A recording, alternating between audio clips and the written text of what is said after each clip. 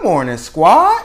Welcome back to MadMizzy Sports Morning Show, the #1 spot for everything sports talk, sports news, sports debate in the morning. And we got a nice little rundown today to start off Thursday. Happy Thursday. We're going to start it off with the huge news of the Miami Dolphins giving Bradley Chubb, 26 years old, a 5-year, $119 million contract extension. Then we got to move on to the news of the Washington police having a suspect being charged with the shooting of Brian Robinson that occurred on August 28th. Then we got to speak on the Houston Astros tying up the World Series 2-2 in Philadelphia last night off a no-hit performance. And then we got the Lakers advancing to 2-1 with Russell coming off the bench and Russell giving us 13-9-7 last night. Have they finally found the formula? And we got to give props to Russell Westbrook for owning this role. The Bucks advanced to 7-0 in the East in the NBA this year, winning off of 13-12-4 from Giannis Antetokounmpo. Are the Bucks the clear best favorite in the Eastern Conference, and is Giannis Antetokounmpo the clearly best player in the NBA? And then we got to come back and break down Thursday night football of the Philadelphia Eagles at the Houston Texans. Let's get into it, gang. So we're going to start off going back down to Miami. Yesterday I broke the news. Well, not broke the news, but I broke down the news of the Miami Dolphins and all the moves that they made during the trade deadline, acquiring Jeff Wilson Jr. and then acquiring Bradley Chubb from the Denver Broncos. And now giving Bradley Chubb, that was on the final year of his rookie contract, 5-year contract extension worth $119 million, $63.2 million guaranteed. Huge news for the Miami Dolphins to relieve some of that stress from Bradley Chubb, to have him go out there and not worry about anything else besides rushing the passer and getting ready for that home stretch of the regular season and the playoffs. I love this move. And you think about him being just 26 years old. It's a 5-year contract, so he'll be 31 at the end of his contract. And being in the division with Josh Allen, you're going to need somebody that's going to be able to rush the passer and get the passer on the ground. That was the thing that the Buffalo Bills needed when they faced Patrick Mahomes. That's why they went out there and got Von Miller. That's why the Dolphins went out there and got Von Miller's little protege, Bradley Chubb. So love the move from the Miami Dolphins now and moving forward. Now all Bradley Chubb got to go out there and do is ball. Love the move. So the Washington Police Department has released the news that they have a suspect charged with the shooting of Brian Robinson that occurred on 8/28, and it is a 17-year-old minor that is being charged with robbery and assault with a deadly weapon.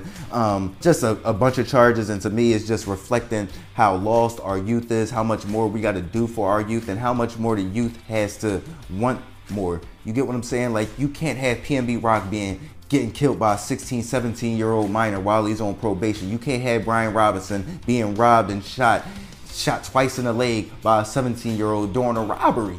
What are these 17-year-olds doing? You get what I'm saying? Like, this is not okay. This is not cool. These are the only 17-year-olds in our community, in our culture, and it reflects how much they are being influenced by the music in our culture that glorifies robbery and killing people during robberies, or shooting people during robberies. So to me, we got to get back down here. We got to lace up our boots, get in the grind, and save these kids because they are completely lost. This happened in Washington, D.C. I am in Philadelphia, where kids are dying left and right. Kids are at war with each other right now, and they are lost. And then you got kids that are on the outskirts that they don't know where to turn to.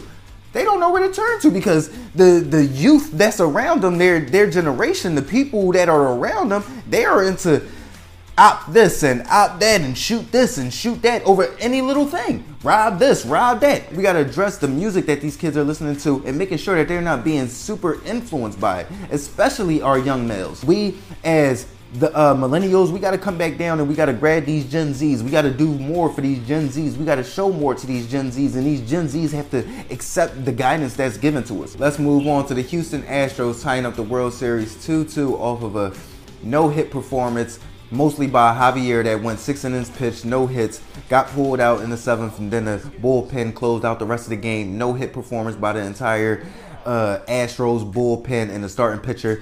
What a performance. Needed it. In Philadelphia, have they shifted the momentum back in their favor? I would say slightly, but I wouldn't say all the way, simply because you have Game 5 still back in Philadelphia. I feel like Philadelphia needs this game more than Houston does, because you have to force Houston to go. You have to force the Astros to go back to Houston needing a win to extend the series, not needing a win to win the series. Because if they need a win to win the series going back to Houston in Game 6, 9 times out of 10 they're going to grab that game. So Philly cannot let this game slip away in Philadelphia. Use the excitement of the fans, can't even say the weather because it's been unseasonably nice in Philadelphia for November. So listen, they got to go out there. They got to be prepared to. I mean, Justin Verlander has been playing pretty poorly in the World Series over his career. So, man, this is a must win in my opinion for the Philadelphia Phillies. I feel like the Houston Astros have the momentum slightly. Of course, you just won the last game. You're going to have a little bit of the momentum, but the Phillies have the momentum of being home on their side, and then going up against Justin Verlander, who struggles in the World Series. Justin Verlander, who they got to in Game 1 after a few innings. So, listen, I'm very interested in seeing how this Game 5 unravels, because I feel like the Philadelphia Phillies need it, and it's going to be a highly competitive game tonight. Let's move on to basketball, and the Lakers advanced to 2-1 with Russell Westbrook coming off of the bench. Russell Westbrook last night had 13 points, 9 rebounds, 7 assists. Tip my cap to Russell Westbrook.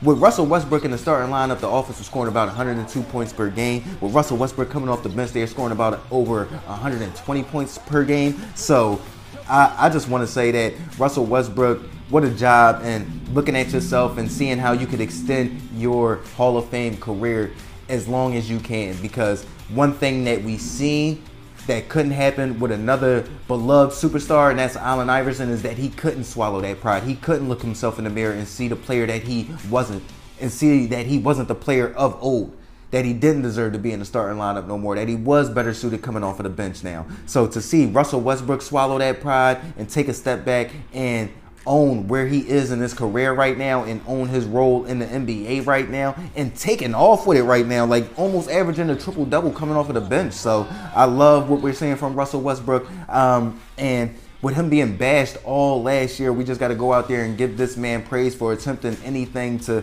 make it work in Los Angeles, and not just sitting on the bench and pouting like Allen Iverson was when he was in Memphis or when he was in Detroit. Then the Philadelphia 76ers was like, all right, man, I guess you can come back here since we ain't got nobody and ball out and start here. So I just love the fact that we won't remember Russell Westbrook for last year and him airballing layups, shooting three-pointers off the side of the backboard, and we're possibly going to remember him for coming off of the bench and reviving his career, almost kind of like a Carmelo Anthony. Tip my cap off to Russell Westbrook for how he's just owning this role and not letting his ego get the best of what's best for not only himself and his career, but the Los Angeles Lakers.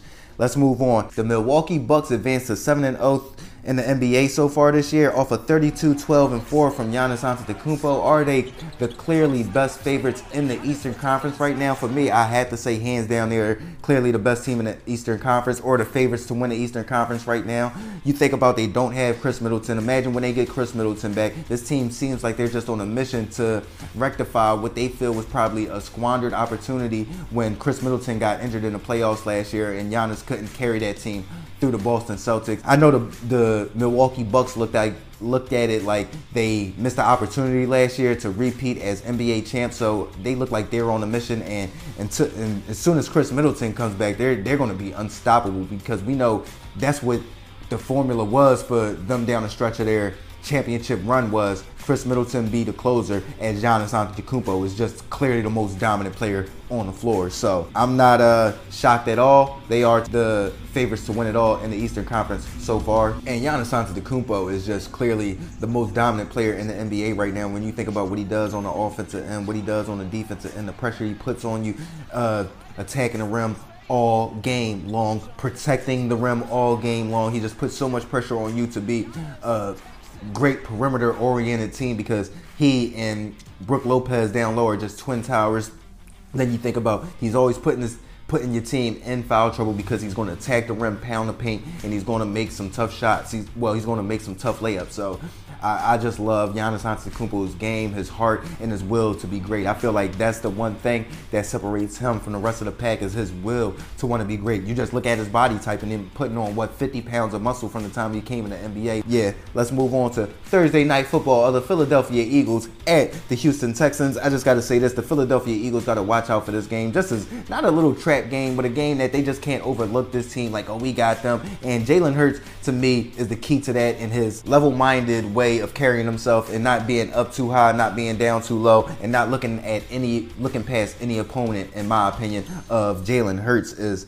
That's how he carries himself. Is that he just stays focused on the task at hand and what's in front of him. Him being a Houston kid, being from Houston, going back home, I feel like he's going to want to go out there and ball out, but I don't think he's going to force anything. I feel like the Eagles will win in controlling fashion. The Texans give up 186 rush yards per game, and the Philadelphia Eagles are one of the top running teams in the NFL. So I see them winning in controlling fashion. Miles Sanders having a huge game. Then you got Jalen Hurts hitting Devontae Smith and A.J. Brown and Dallas Goedert off of play action and all that stuff, hitting the big plays. So I see the Eagles winning in controlling fashion, 26-10, not pulling away towards the end, but I see it probably being a close game through the first quarter and a half. Then the Eagles start to pull away towards that second half of the second quarter and then the rest of the game. So yeah, I got the Eagles winning 26-10 in Houston tonight. What are the odds that the Philadelphia Eagles can remain undefeated this year? I'm gonna say they have pretty good odds, but I do want to say that they have to watch out for the two teams in their division, the New York Giants and then the Dallas Cowboys, who I do believe that they have to both play at least one more time.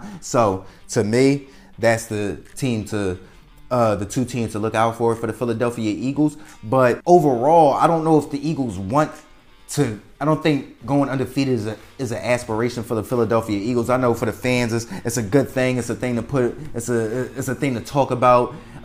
But the number one priority for the Philadelphia Eagles is going into the playoffs healthy and having that number one seed. So if the Minnesota Vikings start to slip up, if the Dallas Cowboys and the New York Giants start to slip up, I feel like they already probably have enough space between us.